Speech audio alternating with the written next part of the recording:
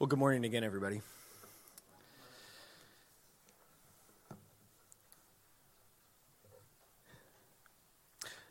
Those who lock me up will one day be locked up by angels. Those who interrogate me will finally be questioned and judged by Christ. When I think of this, the Lord fills me with compassion and grief towards those who are imprisoning me. Pray that the Lord would use me, that he would grant me patience and wisdom, that I might take the gospel to them. Separate me from wife and children, ruin my reputation, destroy my life and my family. The authorities are capable of doing all of these things. However, no one in this world can force me to renounce my faith. No one can make me change my life. And so, respectable officers, stop committing evil. This is not for my benefit, but rather for yours and for your children. I plead earnestly with you to stay your hands. For why should you be willing to pay the price of eternal damnation in hell for the sake of a lowly sinner such as I? Jesus is the Christ, Son of the eternal living God. He died for sinners and rose to life for us. He is my King and the King of the whole earth, yesterday, today, and forever. I am his servant, and I am imprisoned because of this. Well, this is the end of a letter that was released back in December of 2018, written by a well-known pastor in China, who this letter was to be released 48 hours after he was going to be detained. To this day, he's in prison, serving what is right now a 9-year prison sentence. Now, while many things, if you read this letter, are heart-stirring and encouraging, there's two things from the section that I just read that stick out. First, it's the clarity of this pastor's allegiance. There's no questioning who is his first allegiance. It's Jesus. While his circumstances seem to be unjustly determined by the authorities that are arresting him and the state, he remains steadfast in his allegiance to a higher king, even when that allegiance comes with severe consequences. The second thing that sticks out to me in that last section is this pastor's lack of concern for himself and his great concern for these unjust officials. I mean, without minimizing his own dire situation, it is not good. At the same time, he pleads with the officers. He pleads with them to stop what they're doing. His greatest concern is not that his situation would get better, but his greater concern was that their situation of the officers would change, that they would not face judgment for the unjust treatment that they're giving right now. Now, while encouraging, this brother's Christ-like character is really convicting. I mean, heavenly kingdom allegiance and earthly compassion is not just something that God calls house church pastors who are being imprisoned to. Well, those two things, that allegiance to King Jesus and compassion for those who do not know him, well, those should be marks of God's people, whether it be in Capernaum, like we read in Matthew 9, in China, like we just read about, or in Charlottesville. Well, in a similar way, our passage this morning is a call to submit to King Jesus, to follow him regardless of the consequences, and then to work faithfully as citizens in his kingdom as we wait for his return. This is far more than just a great call to missions. It's certainly that in part, but even more, it's a call to follow our King Jesus, to embody the kingdom that he calls us to.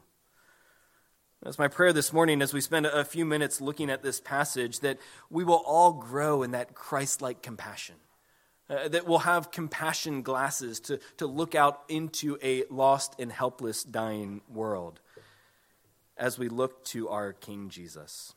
So if you're taking notes this morning, here's what I think the main idea of this passage is. You can write this down, as this is the main thing that we'll be focusing on this morning from this passage. Main idea, I think, is this. Jesus is a compassionate king, and in his kingdom, there is good work to do. Jesus is a compassionate king, and in his kingdom, there is good work to do. Those will be our 2 points this morning that we'll focus on in this passage. So first, Jesus is a compassionate king. We see this clearly in verses 35 and 36, the first half of our passage. Now, before we dive in here, let me just kind of set the context of where we are in Matthew. Because this really acts as a pivot point or a transition in Matthew's gospel. Chapters 1 to 3, you get the arrival of the king. You have the great, the long-awaited king with the genealogy, and then he's described as the one who is worshipped by wise men that come from afar. And he's even feared by earthly kings like Herod. So 1 to 3, the arrival of a king. And then 4 to 9, when Jesus begins his ministry in this earth, well, it's the beginning of a new kingdom. He's describing and displaying what this new kingdom is like. And big part of that is his Sermon on the Mount, verses 5 to 7. If you wanted to spend this afternoon just in a good way, just read chapters 5 to 7. It would be a good thing to do. And in that, he's describing and teaching what kingdom life looks like. What is the nature of the kingdom that this king is bringing? Well, then that brings us up to this kind of pivot point in verses 35 and 36. Here we really get kind of a recap or a summary of chapters 1 to 9. And we see all that Jesus does. The main thing that we see in this passage, the first thing is Jesus has come to inaugurate a new kingdom. Jesus has come to inaugurate a new kingdom. Matthew describes his ministry in 3 ways. First, it's teaching in the synagogues. That is, that Jesus is pointing back, so Jewish audience, he's in a synagogue, pointing back to Old Testament and saying, all of that points to me. I'm fulfilling all of that. Matthew goes out of his way in the first part of his gospel to show that Jesus is the fulfillment of what they were waiting for that was prophesied in the Old Testament. I mean, chapter 1, the great genealogy, where we see that he traces Israel's line from Abraham to David and then ultimately to Jesus. And then 7 times in those first 4 chapters, Matthew records that historical events took place. Why? Well, to fulfill prophecy that was prophesied back a long time ago. Over and over again, Jesus in Matthew, as I've recorded here, is saying, what was spoken of in the past, I am it. All of that points to me. Well, second, it's not just teaching the Old Testament, but it's also proclaiming a new kingdom. Matthew says Jesus came proclaiming the gospel of the kingdom. He doesn't just point backwards to the Old Testament. He points to the present, the new thing that is happening, that there is good news coming now. I mean, just think back to the Sermon on the Mount. What did Jesus say? Matthew 5:17. Do not think that I've come to abolish the law and the prophets. I have not come to abolish them, but what? To fulfill them. Everything was good. I'm better. I am fulfilling what the law proved that you couldn't do. Jesus says, I'm going to do what the law, because of your sin, showed that you couldn't do. Repent and follow me into this new kingdom. There's good news that Jesus is proclaiming. And then third, he inaugurates his kingdom with healing, with miraculous events. He says he was going through all the towns and healing every disease and affliction. I mean, chapters 8 and 9 at the end of the Sermon on the Mount, then 8 and 9 are just filled with one thing after another of a miraculous event. Filled with Jesus healing people, Jesus performing miracles, and Jesus forgiving people of sin. All of these works work together to demonstrate that Jesus, he's not just a great teacher. He's not just another prophet, but that he carries authority. Authority that the world had never seen before. Just think, after calming the storm with a word, with the disciples there witnessing it, Matthew 8:27 records that the men marveled at what Jesus did, saying, "What sort of man is this, that even the winds and the sea obey him?" Jesus' whole life and everything he does points to the reality that he is the king who has come to inaugurate a new kingdom that teaches what the Old Testament was pointing to, a new kingdom that points to that there is good news that is coming, that I'm fulfilling things. And then it's a new kingdom where God reigns in authority over the wind, the rain, sickness, and even sin. Now, kids that are still here, isn't this incredible? I mean, I don't know if you were like me. When I was young, I knew all of the Old Testament Bible stories, but I didn't know how they all fit together. I knew David, I knew Samson, I knew Samuel, all those good stories, but I didn't know how they fit together.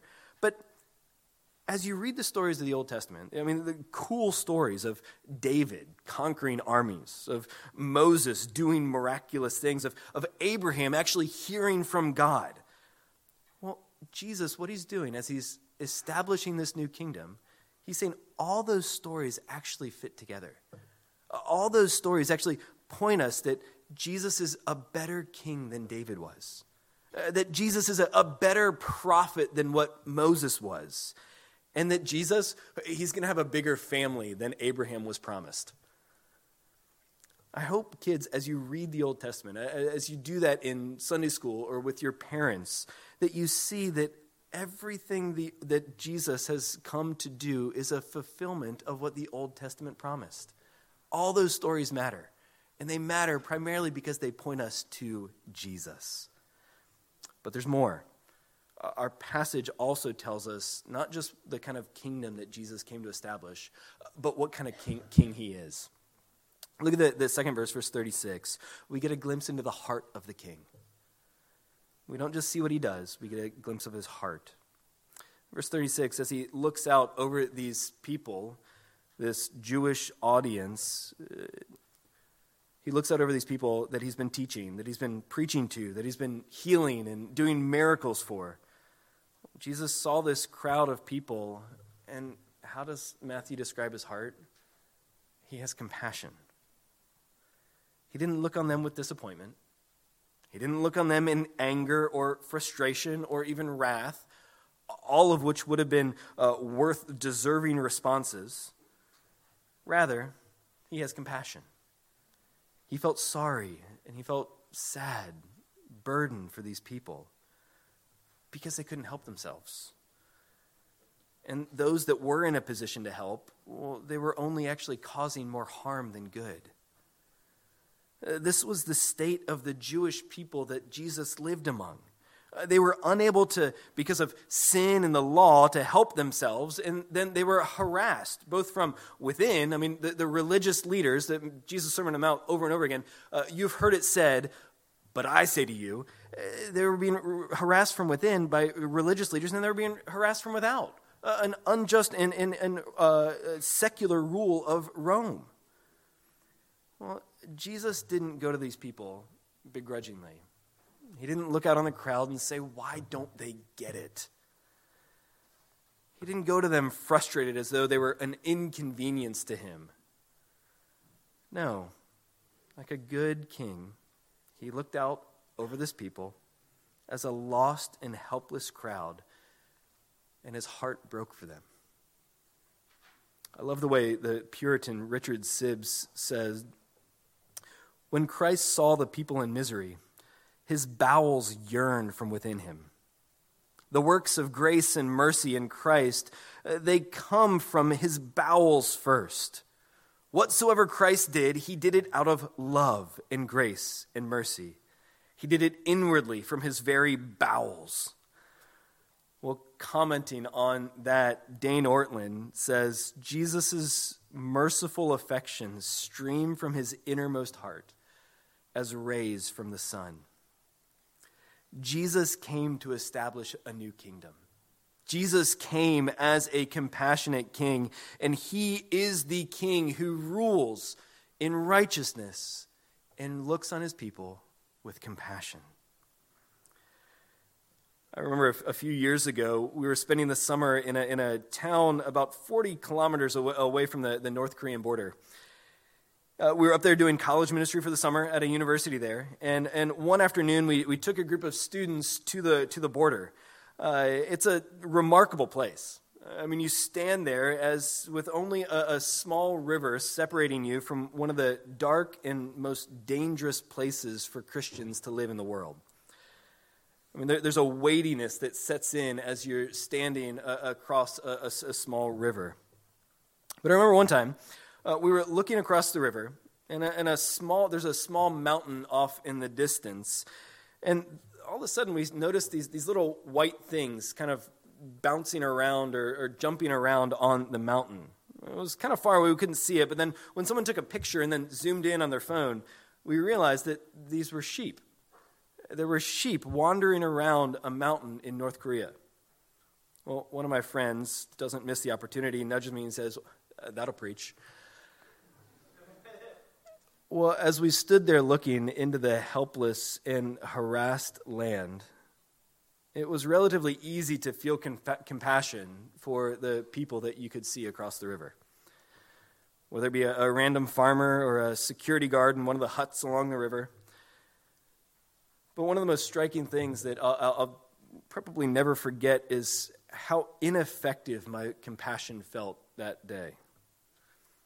See, we rightly felt sad for the people we could see who will probably live their whole life without ever having a chance to hear the gospel. But even though we were compassionate, even though we had a right response to that, we couldn't do anything. There was barbed wire and a river in between us. Our compassion was real, but it was insufficient. Well, friends, this morning, brothers and sisters of Jefferson Park, praise God, the compassion that Jesus has is utterly unlike ours. His is entirely sufficient. He saw the crowds. He saw a world full of sin and rebellion, and his compassion drove him to the cross. He didn't just feel sad for the lost sheep. He became the spotless Lamb of God that would take away the sins of the world, not just have compassion on them. Dying the death that we rightly deserve so that we might receive forgiveness that we desperately need. And having paid the penalty for sin, he defeated sin and death by rising from the grave and now sits enthroned in glory as the eternal King of compassion. A risen, compassionate King who welcomes anyone into his kingdom who would repent of their sin and believe in him.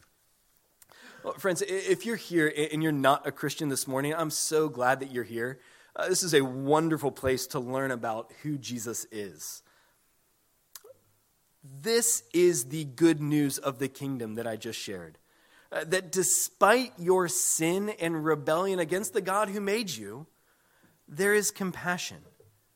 God doesn't look on you in anger. We see here Jesus' response. He looks on in compassion.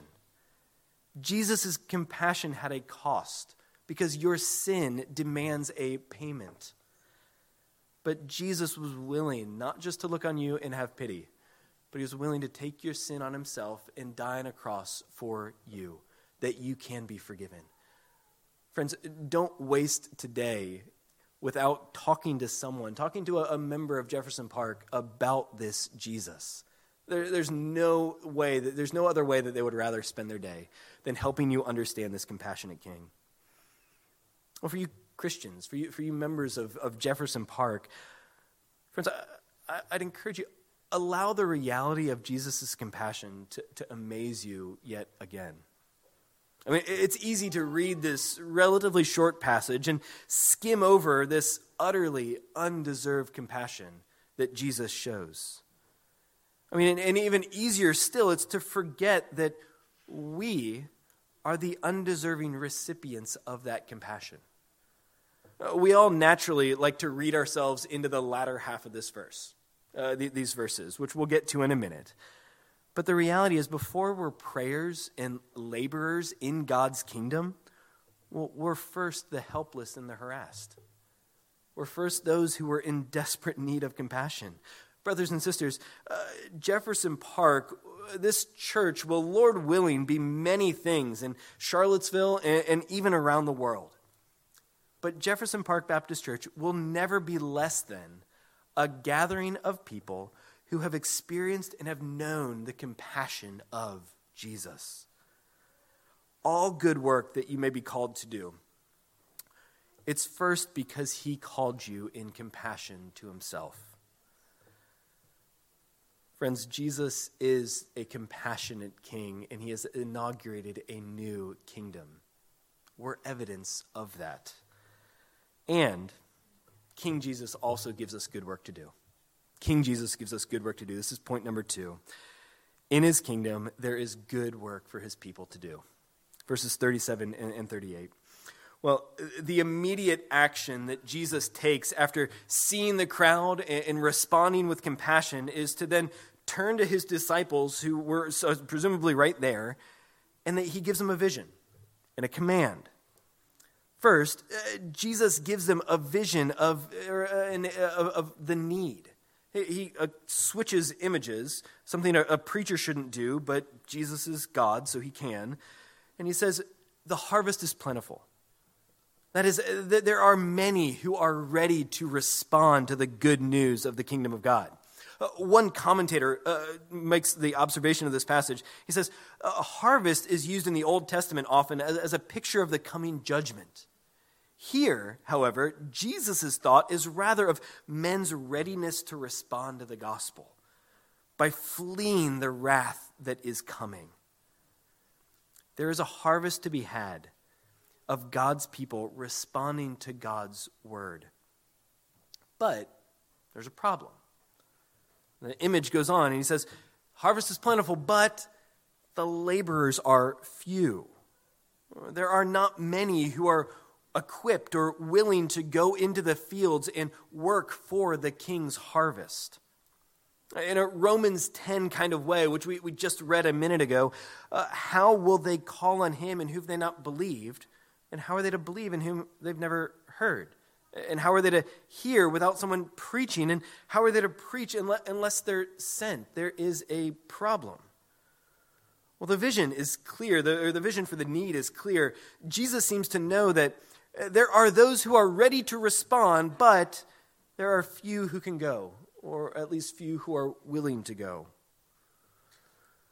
You know, we expect Jesus then to turn, and as he's speaking to his disciples, the guys that are following him around, to say, here's the vision, great, you go. You see the problem, go. Well, he does do that in chapter 10, but we're not talking about chapter 10 yet. He doesn't do that immediately. Rather, he gives them a different command. There's a command that precedes the command to go. He gives them a command to pray. In light of the pressing need, Jesus directs his disciples not to set their feet in motion, but rather to kneel before the Father. Jesus calls his disciples to the most strategic thing that they possibly could do in that moment. Pray. Pray for more laborers. I love what John Piper has said. He says, God has ordained prayer to have a crucial place in the mission of the church. The purpose of prayer is to make clear to all the participants in this war that the victory belongs to the Lord. Prayer is God's appointed means of bringing grace to us and glory to himself. Friends, prayer is not Jesus' plan B for meeting the needs of a lost world. It is not an accident that right in the center of the Sermon on the Mount, Jesus instructs his disciples in how to pray. Nor is it an accident here that in light of the pressing need and lack of laborers, Jesus' priority number 1 is to pray. Well, notice just a couple of things about this prayer. First, Jesus gives them an attitude in which to pray. He says, pray earnestly. To pray for more laborers is not just a, hey, in your quiet time, if you think about it, why don't you pray for that? No, he says pray earnestly. Make this a priority in your prayers. It's not a suggestion. This is a command from our King, and he doesn't just tell us what to do, but he tells us what our posture should be. It's to plead with God, to pray urgently to meet this need. Second, he gives us an object of prayer, the one to whom we are praying to. We get to pray to the Lord of the harvest, the God that created, the God who sustains, the God who will judge, and the God that will save. That is who we go before in prayer. We are to feel the need we're to feel the need, but we're also to be reminded that this is ultimately God's work to be done. We're not to pray like my 4-year-old often prays is, God, I hope. Well, sure, that's understandable for a 4-year-old, but we're to say, God, please meet this need. You are the one. This is your work to be done. In prayer, we're submitting to his will and his timing in accomplishing his work. Third, we also see the content of this prayer. Notice what specifically Jesus is telling us to pray. Often this passage points us to the great needs of the world. Jesus doesn't go there in his prayer. He tells us to pray for laborers. Pray for laborers to be sent. God doesn't meet the needs of the lost sheep and the ripe grain through a series of miraculous events. He doesn't meet the needs of people by something that would be shocking to them. No, Jesus' plan for meeting the needs of the lost and dying world is through the normal means of sending his people to save his people. You know, one of my favorite things to read, especially in the summer, are missionary biographies. Reading about heroes who went to unreached people groups, who translated the Bible, who studied languages that nobody had ever studied before, and who planted churches where there weren't churches before. I mean, I love reading about people who went and did remarkable things. But often, what's overlooked in those biographies is the army of prayers, or the army of prayers that preceded and sustained those who were sent. Now, while he wasn't a missionary, the essential nature of prayer for ministry was never lost on Charles Spurgeon. I mean, one of the most gifted and fruitful preachers in English church history. While he was very competent to preach, he knew that he should never have confidence in his ability to preach. I mean, as the story goes, there was once 5 young college students that were spending a Sunday in London. They decided to go and hear the famous Charles Spurgeon preach. And while waiting for the doors to open, the students were greeted by a man who asked them, "Gentlemen, let me show you around. Would you like to see the boiler room of our church?" Well, these 5 college students were a bit surprised and not particularly interested, for it was a hot day in July in London, but they didn't want to offend this kind man, and so they followed along with him and went. Well, the young men were taken down a stairway, and the door was quietly opened, and their guide whispered to them, "This is our boiler room." Surprised, the students saw 700 people praying, asking God to bless the service that was about to begin in the auditorium upstairs. Well, softly closing the door, the gentleman then introduced himself. It was the great preacher Charles Spurgeon. He told the young students, "If the boiler room is out of action, then the whole mill will grind to a halt.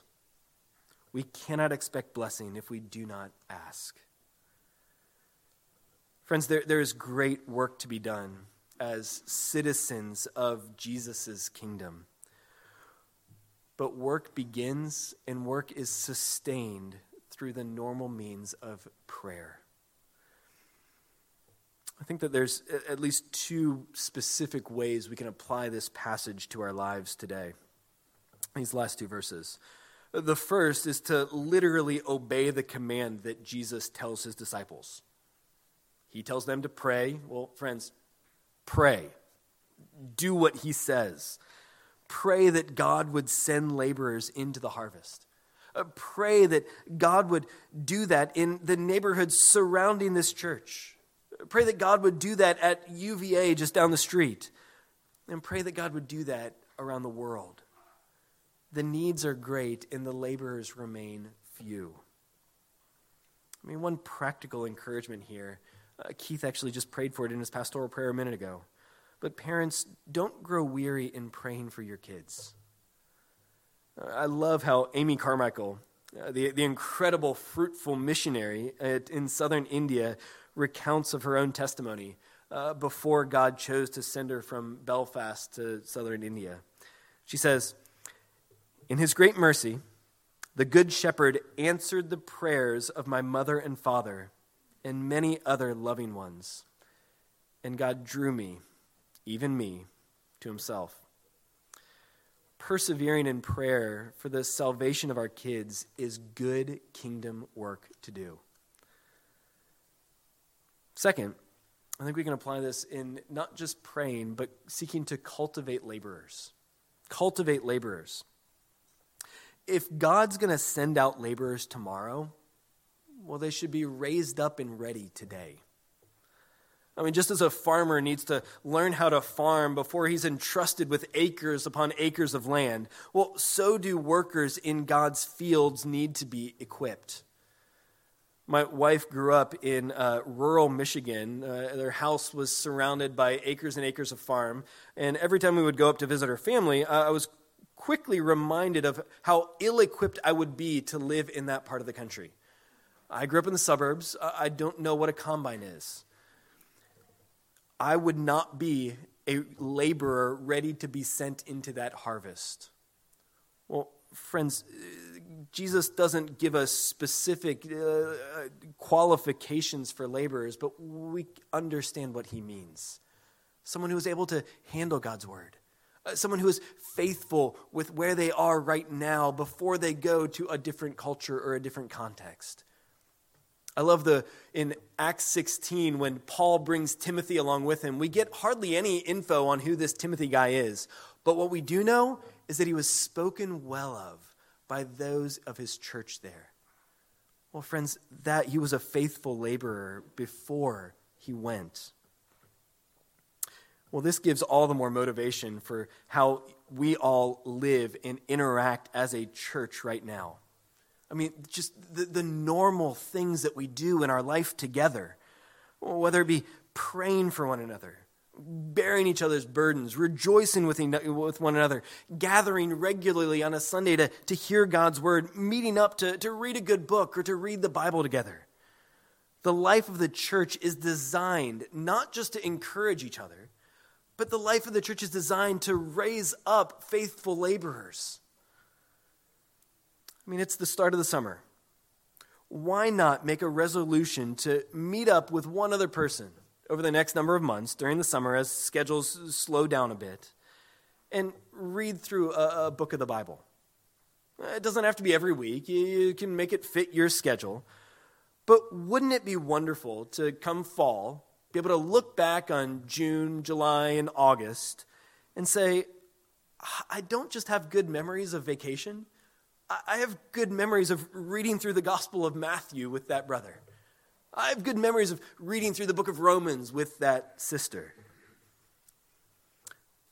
Well, whether that harvest that God calls us to is seen now here in Charlottesville or decades from now halfway around the world, God intends for his church to help one another grow in doing good work for our King.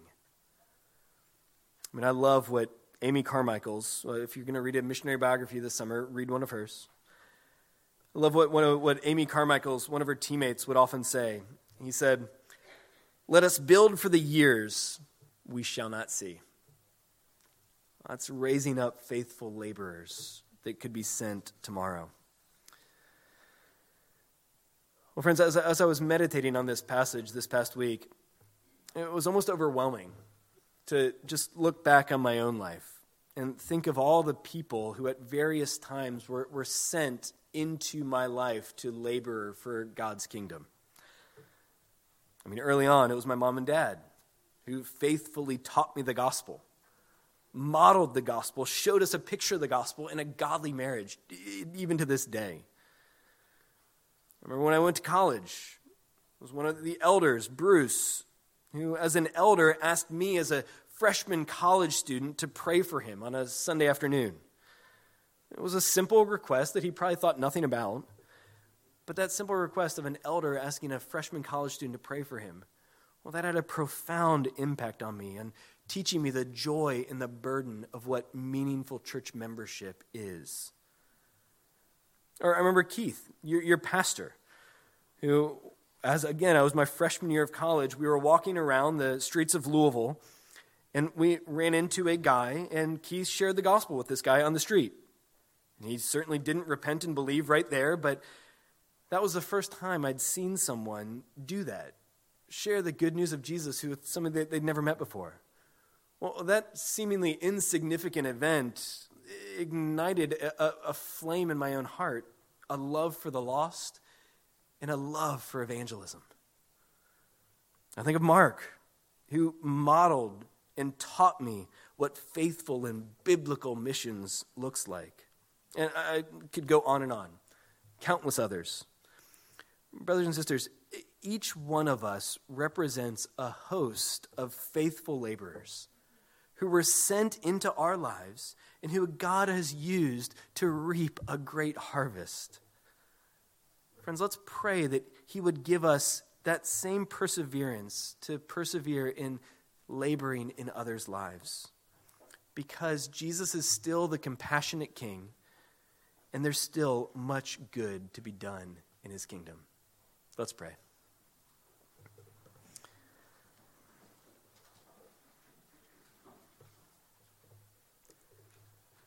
Almighty God, I thank you for sending your Son to love and establish his kingdom. Father, we ask that you would give us grace to submit to him as our King. Give us grace to work faithfully for his glory and for the good of people throughout the world. It's in his name that we pray. Amen. Well, friends, we're going to close by singing our last hymn, Jesus Paid It All. It's on page 11 of your bulletin. Please stand and let's sing together.